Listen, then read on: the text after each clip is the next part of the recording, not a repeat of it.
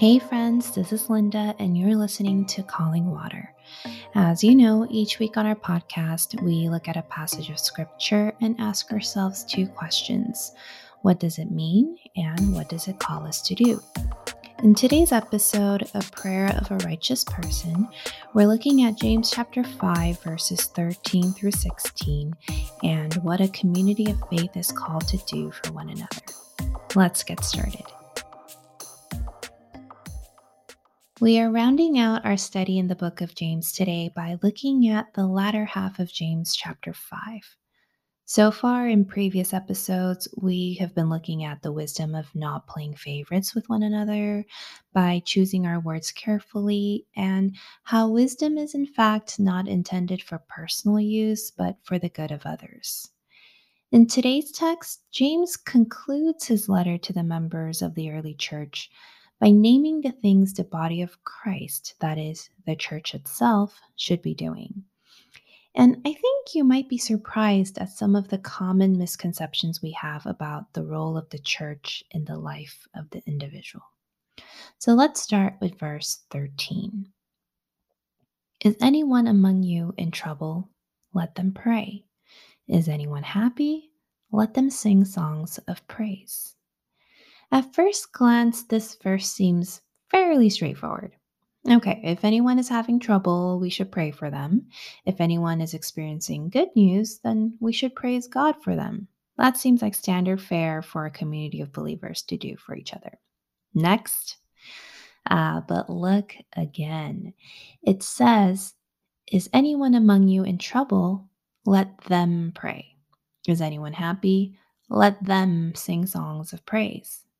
Yes, of course, we do need to pray for one another and praise God on others' behalf.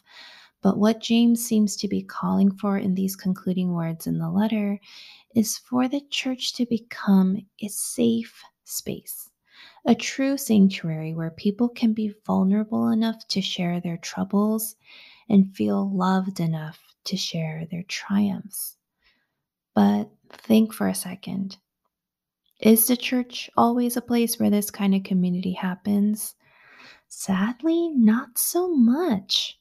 Instead of being a place where we can openly share our struggles and find encouragement, it's become a place where we have to put on a front and pretend that we are pious and living righteously because suffering means that there must be some kind of sin in our lives, right?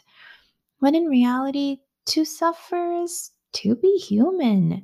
It's a fact of life, and yet we can't help but feel like we will be judged for our struggles, our missteps, our addictions, our poor choices. And it's also not a place where we can freely share our wins. Because instead of my brothers and sisters feeling genuinely happy for me, I am sensing the eyes of judgment and even envy. And y'all, it should not be this way, but it so very often is. There's this wonderful song called Stained Glass Masquerade by the band Casting Crowns that gets at this very issue. And let me read some of the lyrics for you. It goes like this. Is there anyone that fails? Is there anyone that falls? Am I the only one in church today feeling so small? Because when I take a look around, everybody seems so strong. I know they'll soon discover that I don't belong. So I tuck it all away like everything's okay. If I make them all believe it, maybe I'll believe it too. So with a painted grin, I play the part again, so everyone will see me the way that I see them. Are we happy plastic people under shiny plastic steeples with walls around our weakness and smiles to hide our pain? But if the invitation's open to every heart that has been broken, maybe then we close the curtain on our stained glass masquerade. If you have ever felt like church people were judging you, you're not alone. We've all felt it. And frankly, we've all done it. But church, we can be better. We can truly be a community that doesn't just care in performative ways, but really sits with one another in both good times and bad. We can keep each other accountable without bringing on the judgment. So when James says to let the troubled pray and to let the happy sing, he's urging us to be a community that allows others to share, to actually listen rather than jump in quickly with our advice, to give them the opportunity to vocalize the words they want to lift up to God in their despair and also in their joy, and for all of us to join with them in true solidarity and not just duty. And this is what it means to rejoice with those who rejoice and mourn with those who mourn, as we are told to do in Romans chapter 12. Let's continue with James chapter 5, verses 14 through 15. Is anyone among you sick? Let them call the elders of the church to pray over them and anoint them with oil in the name of the Lord. And the prayer offered in faith will make the sick person well. The Lord will raise them up. If they have sinned, they will be forgiven. Now, there's so much to unpack in these two verses. So let's begin with this anointing of oil business. Does this mean that church leaders need to perform a sacred ritual in order for us to be healed? Not exactly. You see, in these times, the oil James is referring to was probably some kind of healing oil, which the poor could not afford. So, once again, James is calling upon the church community to share their things to provide care. If you have the means to help someone, do it instead of keeping it for yourself. Next, let's look at this correlation between sickness and sin. Spoiler alert, there isn't one. I don't know why so many people still hold on to this notion that if someone is sick, it must be because there is unrepentant sin in their lives. I've heard this countless times growing up. Friends, you can be confident that God will not hit you with an illness because of your sin. Because if that were the case, let's face it, so many more of us should be sick and way more often too. Sickness is something that exists in the world because the world itself is broken and corrupt. It has been since the first humans rebelled against God. But the text says that the prayer offered in faith will make the sick person well, and if they have sinned, they will be forgiven. This doesn't mean that sin and sickness are linked in that one causes the other. However, both are reasons to pray. And moreover, the burden of prayer is not only on the individual who is in need of the prayer, it's on the collective members of the body of Christ. In Mark chapter 2, a paralyzed man is brought before Jesus by his four friends who go through great lengths to do so. They end up lowering this man through a roof so that he can get an audience with Jesus. And the Bible tells us that Jesus, upon seeing their faith, that is, the faith of the friends, he tells the paralyzed man, "Your sins are forgiven." Now, this, of course, perplexed all the religious leaders and, well, basically everyone in attendance. Then Jesus asks this peculiar question. He asks, which is easier to say, your sins are forgiven, or get up and walk? Now, it's 100% a trick question because neither is easier to proclaim because both are impossible. And yet, to show that Jesus had the authority and power to do both of these things, he does. He heals the paralyzed man and he also forgives his sins. Jesus saw the faith of the man's friends to not only address his physical ailments, but his spiritual ones as well. So, we, as the same kind of faith community, can invoke the name of Jesus to bring about healing and forgiveness for one another in a similar way. And speaking of more things we can do for one another, check out verse 16. Therefore, confess your sins to each other and pray for each other so that you may be healed. The prayer of a righteous person is powerful and effective. Now, this might sound a little scary for some of us.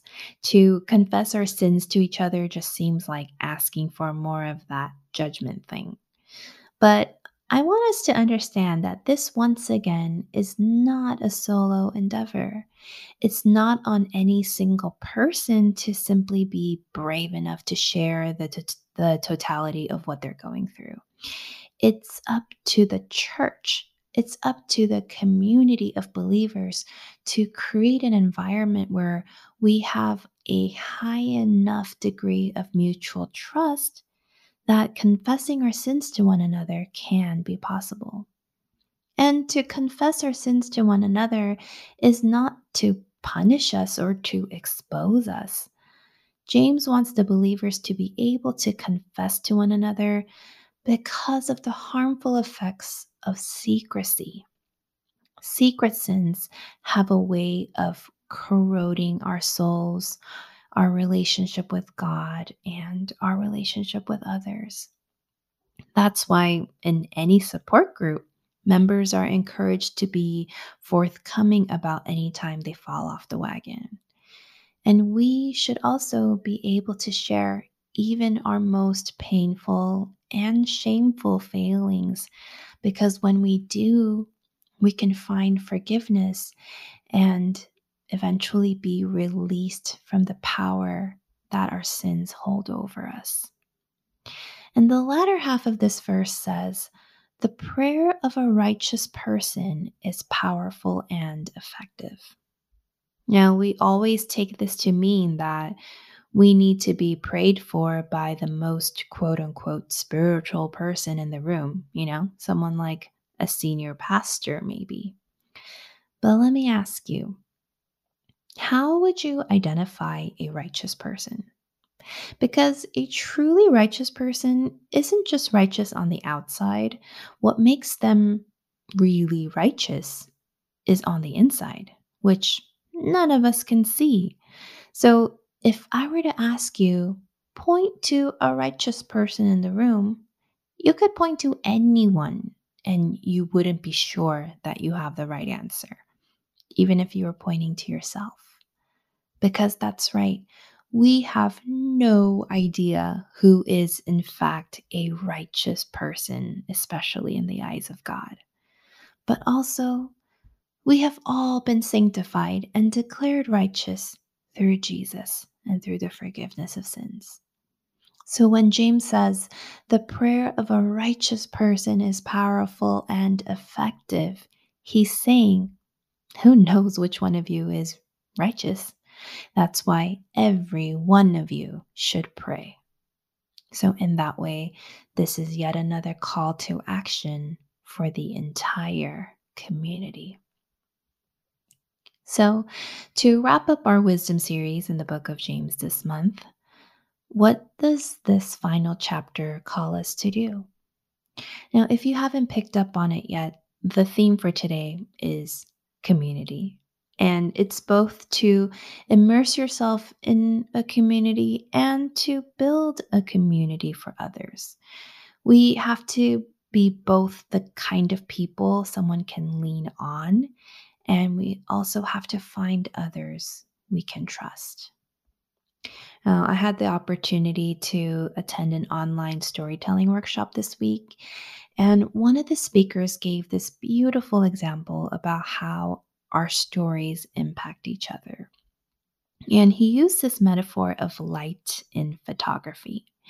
He showed us a series of the same photo taken with different lighting, where it was just the same image and only the light source was changing. And of course, the image looked much better in the quality golden light and just awful in terrible light. And just as a camera should seek out quality light, we also, as human beings, should seek out light in our lives. So, in our case with today's text, we need to stop trying to do church on our own. Reach out to others in the faith community. Share your story, your struggles, your joys, your burdens, your wins. Ask for prayers and pray together. Stop hiding in the shadows.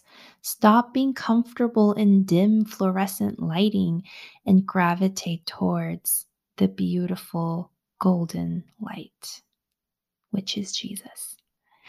But the speaker also reminded us that each one of us are also sources of light as well. So not only should we find light, but we also need to be light to others.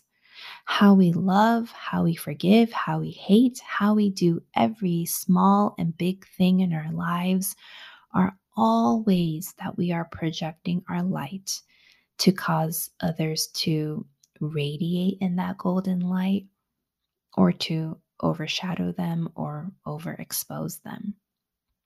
As a church, it is our definitive duty to be that kind of quality light for each other. And we should be the kind of people who others could reach out to, who are available, approachable, and authentic. How's that for alliteration, huh?